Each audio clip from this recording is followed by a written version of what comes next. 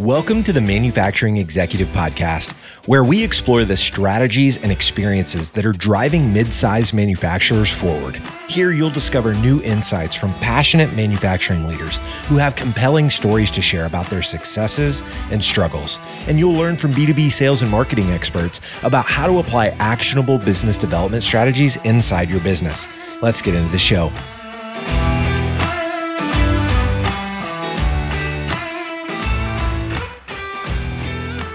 Welcome to another episode of the Manufacturing Executive Podcast. I'm Joe Sullivan, your host and a co-founder of the industrial marketing agency Gorilla 76, where we help B2B manufacturers grow through revenue-focused marketing programs. If you were to interview a variety of successful manufacturing leaders and analyze their approach to leadership, I think you'd find a lot less directing than you would enabling. My guest today draws on his experience both as a military leader and a manufacturing leader to break down what he refers to as the 5 key principles for creating a culture of initiative. We'll talk about what it means to lead with intention, delegate, empower decision-making, maximize collaboration, and create meaningful process documentation. Let me introduce him. Jason Riley currently serves as the COO for Fabrisonic, an additive manufacturing company in Columbus, Ohio that specializes in ultrasonic additive manufacturing. Jason joined Fabrisonic after serving as the COO for a materials science JPL Caltech spinoff company, where he led operations for more than 3 years and helped to build the company from the ground up. While there, Jason built out a 14,000 square foot end-to-end R&D and manufacturing facility to conduct research and production of amorphous metal gears and other components through injection molding, additive manufacturing, and precision machining. Jason has also served as a Marine Corps infantry officer for more than 20 years, active and reserve, and has extensive experience in planning and operations. Jason, welcome to the show. Yeah, thank you for having me. Beautiful. Well, you're coming shortly after an episode I just recorded that you might go back and check out about how to bring veterans into the manufacturing workforce and be more veteran friendly. And I was reminded as I went into your bio that you are in the Marine Corps yourself, and thank you for your service. Yeah, no, absolutely. Definitely an interesting topic, one that I have a particular interest in. In fact, was talking to a recruiter that works for a talent agency, and we were going back and forth about the things that veterans do bring to the workforce, but also importantly, gaps that they have and things that they need to quickly learn once they get to the civilian sector. Yeah, very interesting. Well, I had a great conversation. The Lieutenant Colonel, I'm probably getting it wrong in terms of her title, but Kathy Gallowitz was the name, and she's like a huge advocate for veterans in the workforce. It was a really enlightening conversation for me, and learned plenty about what I could be doing better in my own organization. So anyway, just thought I'd mention that. So, well, Jason, let's kick things off here by hearing a little bit from you about your journey to date and what led you to where you are today as COO of Fabrisonic. Yeah, certainly. My background is diverse, and my journey is certainly not predictable, right? I consider myself, although I have expertise, I think, in select areas, I consider myself more of a generalist or a chameleon, able to adapt to a wide variety of situations and organizations. My journey into the startup world and advanced manufacturing, again, probably would not have been predicted. Certainly if somebody would have said 20 years ago, 10 years ago, that I would be helping to run 2 different advanced manufacturing companies back to back, I would have laughed. In a lot of ways, it's simply just been about taking opportunities as they arise. I'm a big believer in opportunity creates opportunity. And the more doors you walk through, the more doors will be available. And so I've kind of tried to live that in practice. Kind of just going back, after college, I started out as an active duty Marine Corps infantry officer. And infantry officers have to be a jack of all trades. You got to learn communications, logistics, obviously your infantry craft, but various other skills and jobs just to be functional. While on active duty, deployed to Iraq and Afghanistan, so I have that experience. And then in 2007, left active duty as a young captain, started doing a master's program. And then as I was finishing that program, decided to go back on active duty orders and ended up in California working for one of my previous company commanders. Did that for a few years. And then I started a PhD program in about 2018. Spent the better part of 7 years studying, researching, writing continuing to serve in the Marine Corps Reserve, teaching graduate and undergraduate classes, and then had a wife, had been married, but had started to have kids. So in 2018, I completed my PhD, but the academic market at that point was pretty bleak. It really hasn't gotten a lot better. But I took the opportunity to be employee number one and help get off the ground, as you had already mentioned, that material science company in Pasadena, California. It was newly founded, newly funded. They already had customers, they already had vendors, but they had nobody to manage projects. So I jumped at that opportunity, and part of it was to stay in Pasadena. We loved it there, but part of it was to learn something new and again, find out what that opportunity could bring. So I did that for about 3.5 years, got that company off the ground. You kind of already listed some of the things that we did. But then in 2021, family called and we decided to move to the Midwest, so back to Ohio. And then that's where, kind of just did a network heavy job search. So really trying to maximize the use of my network. I had lunch with the CEO of the company that I work for now. And a few days after that, had an interview. And then a few days after that, had an offer. And so made a really nice soft landing as my family moved back here to Ohio. At this company, Fabrisonic, I have the opportunity to work with an incredible set of engineers. I get to lead the company's prototyping and production operations and really just focus on, I think the COO's job really is just simply getting things done. So getting things done using our ultrasonic additive manufacturing technology. And I get to leverage all of the things that you already listed, 20 years as a Marine Corps officer, the startup experience, skills I developed while doing a PhD program. It's really a great opportunity to kind of provide some synergy for all the various and diverse background experiences that I have. So that's what's basically gotten me to where I am today. Well, nice set of collective experiences already. In preparation for this conversation, you mentioned, I think, what you called 5 key principles of how to create a culture of initiative within a small business. I'd love to hear you first, maybe just list what they are, and then I'll have you come back around and maybe unpack each one in a little more detail. Yeah, absolutely. Yeah. So the 5 principles that I kind of mentioned to you were lead by intent, do by delegating, empower decision-making, maximize collaboration. And then the 5th one is processes our performance, particularly for a small business. And again, happy to expound on each one of those. Yeah, that would be great. Why don't you start up at the top with number 1, lead by intent. Tell us what that's all about. Yeah, I think before I do that, I think it's helpful to articulate a few assumptions and realities that I have about the small business world, really business in general. And these assumptions undergird those 5 principles. First, small businesses, which make up the vast majority of firms in the US, face incredible challenges. It's difficult not just to thrive, but it's incredibly difficult to survive. We all know the statistics about how many small businesses and startups fail over their lifetime. But to give some context to that, companies that are 20 or fewer employees make up 90% of all US firms in the US. So to be successful or even thrive, a small business has to do a couple things. One, they need to punch above their weight, which means getting more out of their employees than one would expect, or the sum has to be greater than the parts for a small business. Second, small businesses have to unleash the creativity and ingenuity of every team member. When you're 20 or less employees, you can't have any anchors. Everyone has to row, and everyone has to row hard. And that means taking on a lot more hats usually than a normal large business. Some businesses, and I know people that have worked for JPL or other large aerospace companies, right? And you can easily get pigeonholed. You do FEA, finite element analysis, and that's all you do. But at a small business, that can't be the case. You're doing 5 or 6 different things. In a small business, there's no managers. There are not many managers in a small business. And in fact, regardless of the size, everyone has to be a doer. Another assumption that I value or believe is that people want to be challenged and to accomplish things and show what they're capable of. And then lastly, assuming you've hired the right people, everyone on the team wants the company to succeed. And so those assumptions, I think, like I said, undergird these principles that I've mentioned. The first principle, as I mentioned, is leaders need to lead by intent. What do I mean by that? To explain this, what I'm going to say here in a large part comes from my Marine Corps experiences. And in particular, come from a small book that's a doctrinal, foundational book for the Marine Corps called Warfighting. It's a very small book. I actually recommend any business leader read that book.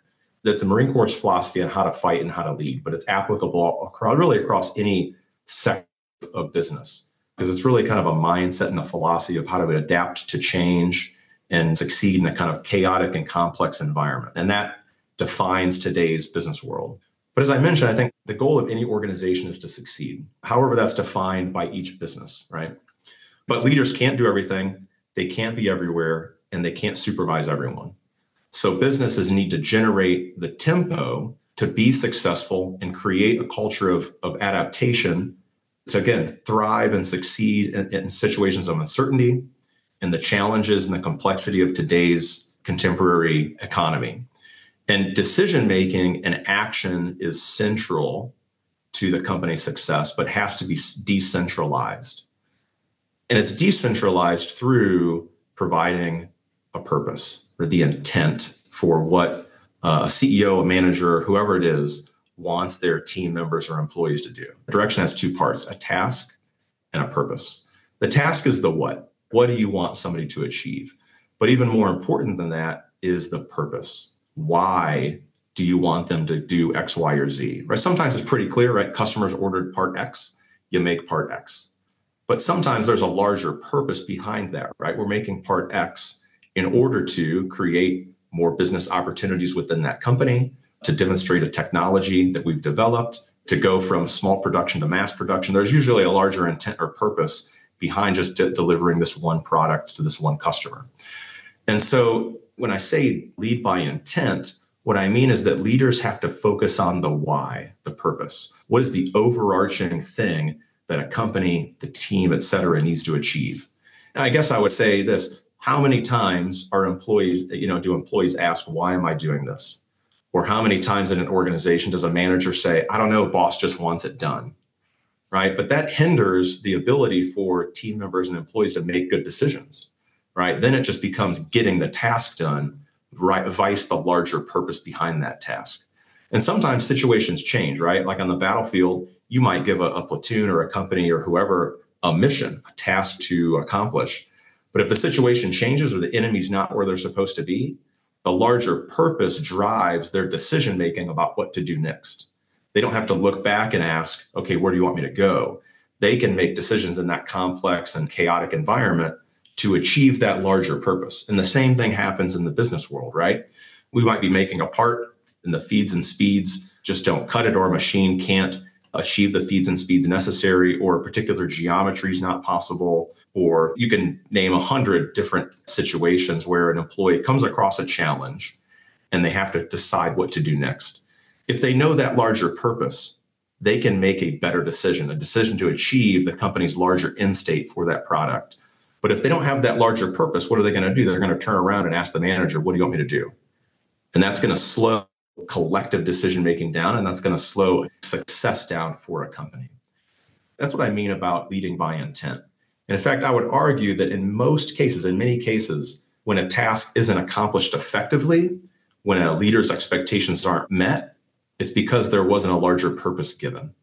And so the team member or employee didn't really understand why they were doing something. And I would also say that the number one job of any leader, from CEO on down, is to provide clear guidance. You have to provide that overarching intent. Great response there, Jason. I mean, you packed a ton into that first point about leading by intent. And I sat here, for those who are just listening on audio, I'm just sitting here nodding the whole time because it's the same stuff I see in my world. And we've grown as a business from just the two of us, my business partner and I, 17 years ago, to a team of 35. And like that breaking point around 20 people or so. And there's another layer of leadership in there, the vision for the company, just helping people understand why we are doing this or this a certain way just becomes that much more important. I think a lot of the times when I've seen morale issues at our company or sort of a feeling of chaos, a lot of it has stemmed from like, where are we going here? What are we doing? Why are we doing this thing? So I can relate so much to everything you packed in there. Really good stuff. Let's go to number 2. We're talking about 5 key principles for how to create a culture of initiative in a small business. 1 was lead by intent. Tell us what number 2 is, Jason. Number 2 is do by delegating. And what I mean by that is that there's only so many hours in a week. And a CEO, an executive, a manager, you name it, are working a large majority of those available hours, right? I mean, they're working as much as they possibly can and probably not die, right, through exhaustion. But the question is, how many tasks does a leader do, and again, a CEO, manager, et cetera, that can be delegated to other people to maximize their time to accomplish higher level things? As an individual, I can only accomplish one thing at a time. As a leader, I can accomplish more than that through delegation. There's an issue here, right? People don't often delegate. And I want to kind of address reasons why they don't. One of those reasons is fear. And I think fear is based on one of two things. Fear that somebody else might do it better, and that by a team member or an employee doing something better than they would do it, that somehow that's going to undermine their authority or their responsibility or whatever, which isn't true, right? Our job as leaders is to empower and enable others to do things that they wouldn't normally do, to help them grow. But ultimately, right, as we develop our team members, the company is going to improve, the company is going to succeed. Another aspect of fear is, what if I delegate something to somebody and they fail at it, right? So fear is often driving lack of delegation. The biggest one, I think, though, is lack of trust. Managers don't delegate because they don't trust their team members are capable or competent to carry out a task. But trust is built through experience, and trust is built over time. And so if we don't delegate, we're never going to develop the trust that we need to give people both small and larger tasks, and ultimately, again, help them develop and become better employees, better team members, et cetera. Another thing that I think hinders delegation is the belief that only I can do this, right? Only I am capable of accomplishing this thing, which again, at that moment might be true. Maybe you're the best at accomplishing that task. But if you don't give people the ability or the opportunity to grow at a particular task, then you're going to continue to remain the only one that is capable of doing that. And single points of failure are never a good thing in any business, small or large. Another reason is just habit. I've always done this, right? So why would I hand this over to somebody else? Another reason is just the easy button, right? It's easy for leaders and managers who are good at something to just do it, right? This myth, if I want something done right, do it yourself. If you want something done right, do it yourself. But that doesn't allow subordinates to develop. It doesn't allow them to grow. And it doesn't increase the institutional capability in an organization. And I would respond to that phrase, right? If you want something done right, do it yourself, by, if you want to always be the one that has to do it, continue to do it yourself. And I would say the last reason for why people don't delegate is an inability to clearly articulate the why, right? Or the task. And so that's a fault of the manager not practicing communicating the task and purpose, going back to the first point. And so those are reasons why people don't delegate. And I'll talk a little bit about why they should, right? Leaders have to maximize what they're doing. And they can only do this by working through their teams. And again, it involves trust and it involves providing clear intent. When a leader, I stole this from the book that General James Mattis published a couple of years ago, call sign Chaos. But he said that whenever he entered a new situation, got a new job, took over a new position, his question was always, what is the problem that I'm here to solve? The other side of the coin, though, are what are the problems that my team members can solve? And if it's a problem that they can solve, then the responsibility and the authority to solve those problems should be pushed down to the lowest possible level. That's how a team, that's how an organization creates a tempo, by pushing decision-making and pushing authority down to the lowest possible level. They usually have the most insight into the problem, at least on the ground level. And so if you can push those things down, you can push those tasks, you can delegate those things down, the company, the organization, the business is only going to succeed even further. Delegation also enables growth, right? It enables growth for both the leader, being able to clearly articulate what it is you want to accomplish and the why. But it enables growth for those that we lead as well, getting them opportunity and experience.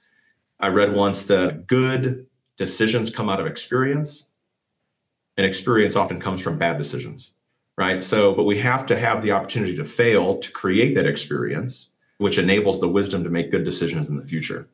And if we're always doing the things that we know we could push down or should be pushing down, then the organization is not going to grow in understanding, experience, wisdom, and ultimately performance. Yeah, Jason, I completely agree with everything you said there. I think that was spot on in so many ways. I got nothing to add. So let's go to number 3, which is, so we're talking about 5 key principles for how to create a culture of initiative within a small business. Number 3 is empowering decision making. Talk to us about that one.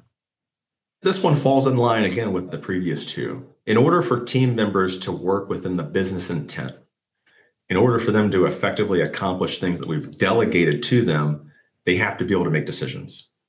Too often, decision-making authority is held at the executive or managerial level. I can't count the number of times I talk to somebody from another company about an issue that needs a decision, and the person responds with, I need to get back to you, I need to talk to my manager. Well, if that's the case, I should have been talking to the manager the entire time. You're just an unnecessary roadblock or a hindrance to actually getting something done. Intent, so articulating intent, delegating authority leads to empowering decision-making. And I'm not arguing about unrestricted authority to make decisions, right? There's going to be a select few that can make the same decisions as the CEO. And so there's certainly going to be a gradation or a spectrum of the kinds of decisions that someone can make depending on their role or experience, et cetera. But we have to, as leaders, give them a framework from which to make decisions within, or a left and right limit. When we talk about business development, right, there are various models for business development, BANT, CHAMP, things like that. One of those key things is authority, right? Who has the authority to make a decision? So business developers know this. They know that when they go into an organization, if they're going to sell a product, they're going to get a business deal done, they know that they need to talk to the person who has the authority to make those decisions. If we're going to send somebody out to accomplish something for us, as a leader, we're going to delegate tasks. We have to then also delegate the authority to make decisions to accomplish that larger intent. And so as employees grow and experience from responsibility, that the extent of that decision-making authority grows. But if we never give it to them, they're never going to develop, again, the wisdom and experience to make good decisions for the company or for the business down the line. And again, empowering decision-making, as I mentioned earlier, one of my assumptions, it's about the tempo of a business.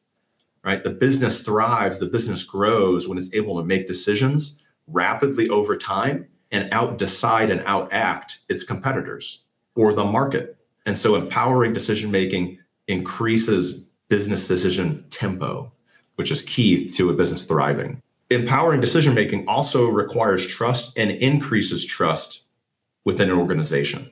As I empower people to make decisions and they make good decisions, one, they're empowered themselves. They become more confident in the kind of decisions they can make. But I then develop trust with them. They develop trust with me.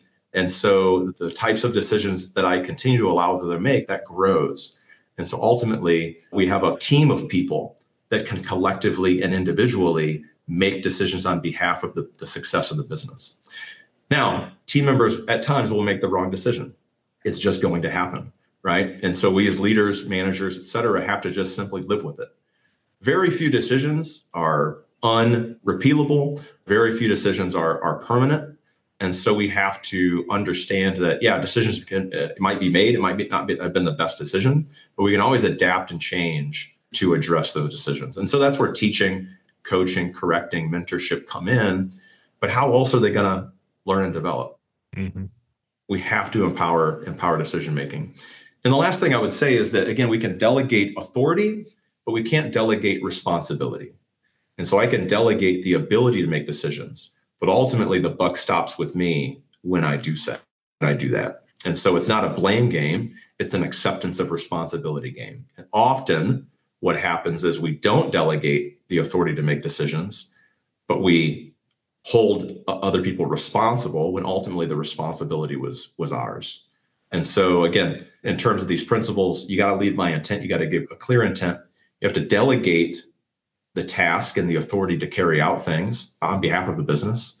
And then third, you have to empower those that we're leading with the ability to make decisions on behalf of the business. And these 3 things, again, are interrelated and help businesses thrive.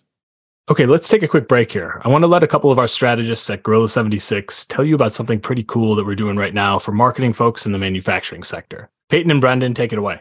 So I'm Peyton Warren. And I'm Brendan Forrest. Twice a month, we host a live event called Industrial Marketing Live. Right now, we have a group of 50 plus industrial marketers from a variety of manufacturing organizations that meet up digitally to learn, ask questions, network, and get smarter. Every session has a designated topic, and one of our team members at Gorilla 76 opens up by teaching for the first half hour or so. Topics have included how to do a better manufacturing webinar, getting started with paid social on LinkedIn, how to optimize your website for conversions, creating amazing video content, and so much more. After we break it down, we open it up to Q&A so we can help you apply all of this in your own businesses. This is pure value, no cost, no strings attached, no product or service pitches, just a 100% unadulterated learning experience. And on top of these live sessions, we've also opened up a Slack channel where attendees bounce ideas off each other and learn together between sessions. We're building a true community of manufacturing marketing professionals here. So if you or someone at your company has the word marketing in his or her job title, please consider telling them about it.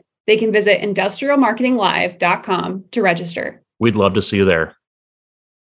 Yeah, great stuff there. As I sort of reflect on the last 2 points that you hit under the last 2 of the 5 principles we're talking about today, do by delegating and empower decision making, is something that I've observed.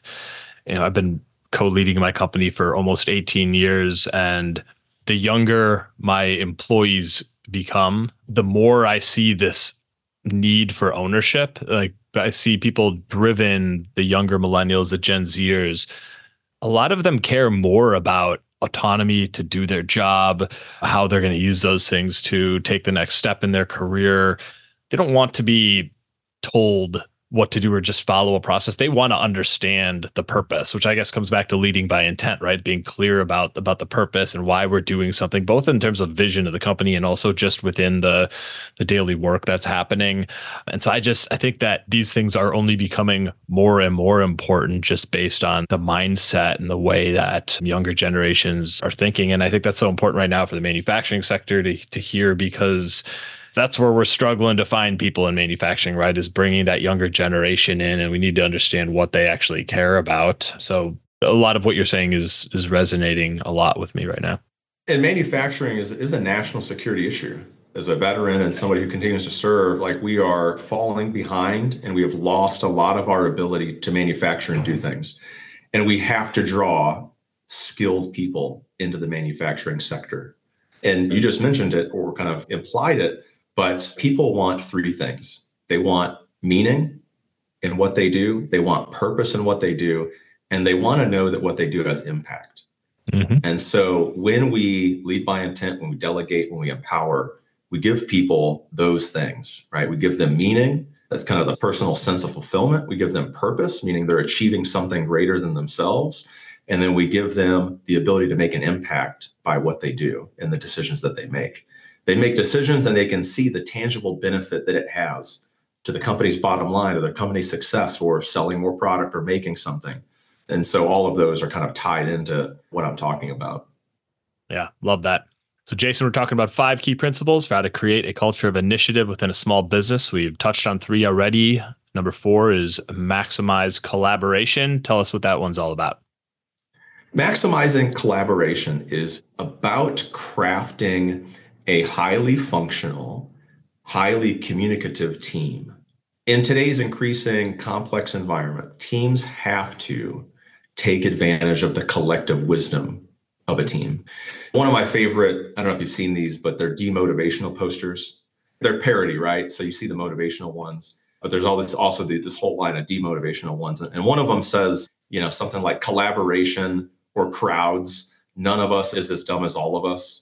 Right. And so kind of a pessimistic view of the intelligence of a group. But I've seen it that actually, and what we try to take advantage of here at Fabrisonic is the collective wisdom of the team. Our experiences are different. The types of projects we've worked on are different. Our view of a particular project is different. And so what we try to take advantage of the knowledge, the experience, and the expertise of the group, even though a particular engineer is the lead on that thing. And that engineer has the authority and the responsibility for carrying out that project. And so we're very, very collaborative here at Fabrisonic. In fact, it just happened the other day. One of the engineers was having a challenge on a particular project. So we have these ultrasonic additive manufacturing machines. I walked up hey, what's going on? Engineer articulated the problem. And I just very quickly called the other engineers and said, hey, let's get into the machine and take a look. All right, what do you think? What do you think? What do you think? All right, here's the collective consensus on this. All right, here's our priority. Here's what we need to get done.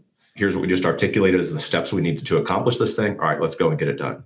But it only happened through taking in that collective wisdom from the team and the collective experience, because not everybody's going to have, no one person's going to have all of the experience and wisdom and knowledge to accomplish everything. It's just not possible. And collaboration allows for cross communication within an organization, cross pollination of ideas, and it reduces myopic decisions, and often stereotyping, right, is a common term, where a person or a team or a subdivision within an organization just makes decisions based on their small sliver of the pie. Part of that is, again, they don't understand the broader intent of the organization or the purpose. But another reason for that is lack of communication and lack of cross-coordination. And so one of the ways that we try to enact this here are regular weekly meetings where everybody's involved, and we'll talk about projects. Okay, what's the purpose of this project? What's the plan for this project? And we allow everybody's kind of collective wisdom to shoot holes in things, right? To throw tomatoes, as we like to say, but also to help people think through ways of doing something that maybe they hadn't thought through on their own. And so, yeah, organizations make decisions just like individuals, but the key to organizational decision-making is communication. And so we have to maximize that collaboration within teams.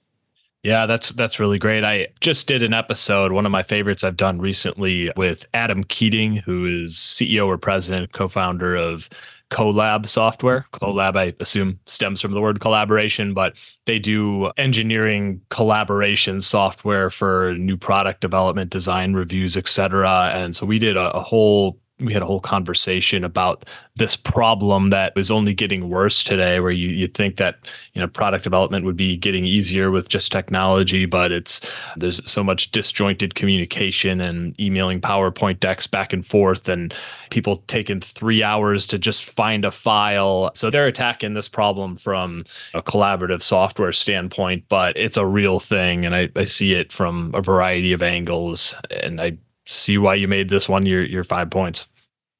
Yeah, and even more today, right, with our hybrid and often sometimes fully remote organizations. Yeah, totally. I mean, there was a time where your whole team was in one place, and geez, it took 3 years of pandemic to people's hiring philosophies have changed. You got people working for your company all over the country or the world, and it's just created a whole new set of challenges, I think, for collaboration. But there's also a lot of really great solutions emerging that, if people can understand them and take advantage of them, can really give you a leg up right now and into the future. Yeah, absolutely. Very good. All right. So we've talked about the first 4 of 5 key principles for how to create a culture of initiative within a small business. Number 5, I have written down: processes are performance. Tell us what that one's all about. Yeah, processes are performance. And it's probably going to seem like a shift in what I've talked about already, right? I've talked about leading by intent and going out and getting things done based on a purpose that's been given and having authority and responsibility to make decisions and get things done. And now I talk about processes. And I'll be honest, we are an ISO 9001 company, and we take a lot of pride in being that. And here's what my assumption, here's my undergirding, my philosophy behind this statement. My focus is on where we put our cognitive energy individually and collectively. Whenever we free up cognitive bandwidth or time so that we can focus our energy and effort on critical things, we have to do so. And processes or standard operating procedures and things like that, what they do is they allow us to make decisions beforehand so that we can free up our cognitive bandwidth to make critical decisions now. We've already said, hey, here's how we're going to standardize this process. And again, that doesn't mean those processes can't change, but it says, as an organization, we're going to do this one thing the same way so that we don't have to recreate the wheel every time we encounter the situation. We do that in the Marine Corps through, standard operating procedures are one of the keys to increasing operational tempo on the battlefield. And they're one of the keys for increasing business tempo in the private sector. They standardize how certain things happen and the outcomes that we should expect. And again, they free up bandwidth and enable decision-making as an organization and as individuals. And they also ensure that organizational knowledge isn't stuck with one person, the one guy who knows how to get things done. When we can put something in a process, that leads to generational experience and generational knowledge in an organization. And like I said, there are ways that we can make a decision beforehand so that when we encounter that situation, we already know what to do. Gary Klein talks about processes and procedures in his book, Streetlights and Shadows, which I would recommend anybody read. And there are situations in which they're critical, situations in which you need to be more flexible, right? But for novice organizations or organizations that don't build 30 years of expertise on something, processes are critical. And I would say that any small business has to rely on processes to get some things done. And again, we have to adapt processes for changing situations, but we shouldn't have to change a process for every single situation. If the process has to change every time we encounter something, it's not a good process. And so in a small business, they can save time, hand off things easily and effectively to other people. Everyone knows what to do, but processes only work if everyone knows the process. So they can't be too rigid, but they also can't be too broad. Processes need to be specific enough to be useful, but general enough to allow for the uniqueness of individual situations and circumstances. And so as it relates to my other 4 points, processes provide an overarching framework, often for us to get things done without having to rebuild that framework every single time we do something. And obviously from an industry standard, right, some industries require processes to ensure that the thing is done the same and the product that you give is going to be the same. So there's a lot of regulations and legal reasons and things like that. But I think we often focus on those things and say, the process is getting in the way, where the process can really enable performance for a small organization. Yeah, I love the way you said that. And I wish it's one of those things I would have figured out 5 or 10 years earlier than I had as I built my business, because I think the way you set that up was really good. It almost feels processes or performance almost feels at odds with on paper and writing with the first 4 points you talked about. But I like the way you described you need a framework to work within, or guardrails, or people need a box to work within, frankly, in at least a lot of situations. And what I've dealt with in my career, or things become chaos, right? And so you learn from, you identify patterns from your work, you start to build that framework, and now all of a sudden everybody knows what their job is and what they need to do. And as you said, it frees up their brain power to, you're always going to have decisions you need to make, situational decisions, strategic decisions that happen within the framework. But like for us as a marketing agency, we have a very clear process we go through with every client, from discovery through building a strategy, through getting the messaging right, through making content, through how we're going to get in front of people. And there are frameworks and sub-frameworks for all of that. But there is a lot of space for our strategy people, our writers, our client service people to think and adapt to each client's need. You take the framework and you apply it, as opposed to trying to figure everything out from scratch, which, as I said earlier, just kind of becomes chaos, right? Yeah, exactly. And don't get me wrong, I value thinking outside of the box. Yeah, but I think often people try to do that without knowing what the box is in the first place. Yes, there you go. Sometimes, I found this in Marine Corps experiences. I found this in the civilian sector and in the academic world. Sometimes the answer actually is in the box. Sometimes it is, right? We sometimes want to jump to the extremely creative idea or try to be ingenious in solving something when kind of the process has really been there the whole time to solve the problem for us. And we could have focused on more critical issues. Wow, Jason, there was so much you packed into this. I mean, such a great conversation. I love the framework you've created for talking about these things that matter so much in leadership, and especially in today's manufacturing world. So I appreciate you sharing all that with us and going in such depth with each of those 5 points. I want to just kind of open it up to you before we put a wrap on this and ask, is there anything I didn't ask you about that you'd like to share with our manufacturing leader audience? Yeah, first, thank you for the opportunity. It's been fantastic to just talk through and articulate some of these things. One thing that I'll leave you with is something that somebody once said to me, again, in the Marine Corps. And they said, treat each Marine as if that Marine will be the one that saves your life. And I thought about that for a long time. And then once I entered the private sector, it hit me that that's a metaphor for leadership. It's a metaphor for leadership. And it kind of rocked my world once I made the connection. It's something I'd never thought of before, and I think it has profound implications. First, it views people as inherently valuable, right? And maybe to back up, the way that I flipped the metaphor or used the metaphor in my context is treating every employee as if that employee will be the one that saves your business. And if we can operate with that mindset, I think we'll be much more powerful and effective as leaders. Again, it views people as inherently valuable. It looks at people as critical to the success of the organization. In combat, trust is the supreme currency. But I would say also in small businesses, trust is also the supreme currency. We have to trust that people can get things done, and they have to trust us with their livelihoods as executives. In the business world, we have to see people as critical to the success of a business.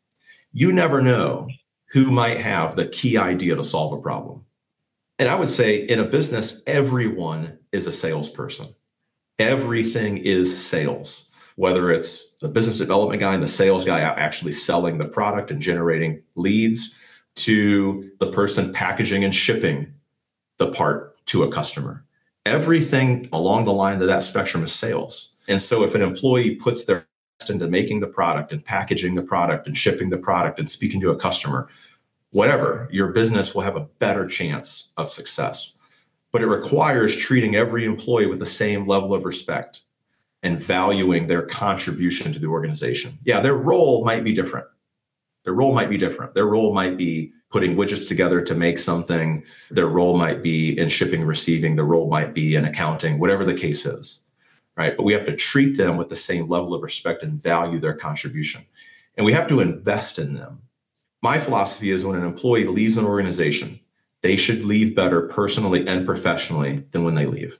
And there's this kind of hypothetical, I've seen this meme out there, right? This hypothetical conversation between a CFO and a CEO. The CFO goes, well, what if we invest in them? What if we, train them, put money into them, develop them, and they leave? And the CEO goes, well, what if we don't and they stay? And so we have to value the employee's input. We have to value their contribution. And we have to have the philosophy of the best idea can come from anywhere. When people are invested in, they will return that investment and invest back into the business. Yeah, so I would say that's kind of, so as we were talking, something that came to mind that I thought was kind of a parallel idea to the 5 principles that I've talked about earlier, but I think also undergirds how I see leadership within a business. Yeah, I'm right there with you. Really well said. And I think it ties perfectly into really everything we talked about today. So great way to put a wrap on it. Jason, great conversation. We could probably keep going all day. I had all kinds of other things I wanted to ask you, but geez, we did a 45, 50-minute episode there, and probably just means we need to do a round 2 at some point. I really enjoyed talking to you today. So could you tell us a little bit about how our audience can learn more about what Fabrisonic's doing and get in touch with you if they'd be interested? Sure. So you can visit our website at www.fabrisonic.com. You can absolutely come visit us in Lewis Center, Ohio, just north of Columbus. We have a 25,000 square foot manufacturing facility.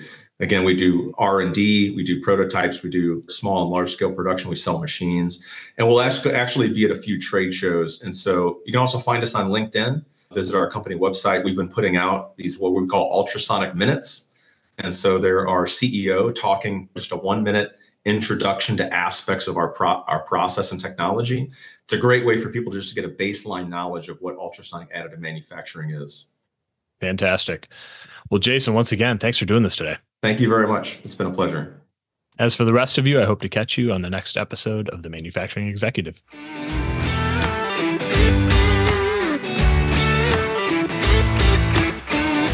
You've been listening to the Manufacturing Executive Podcast.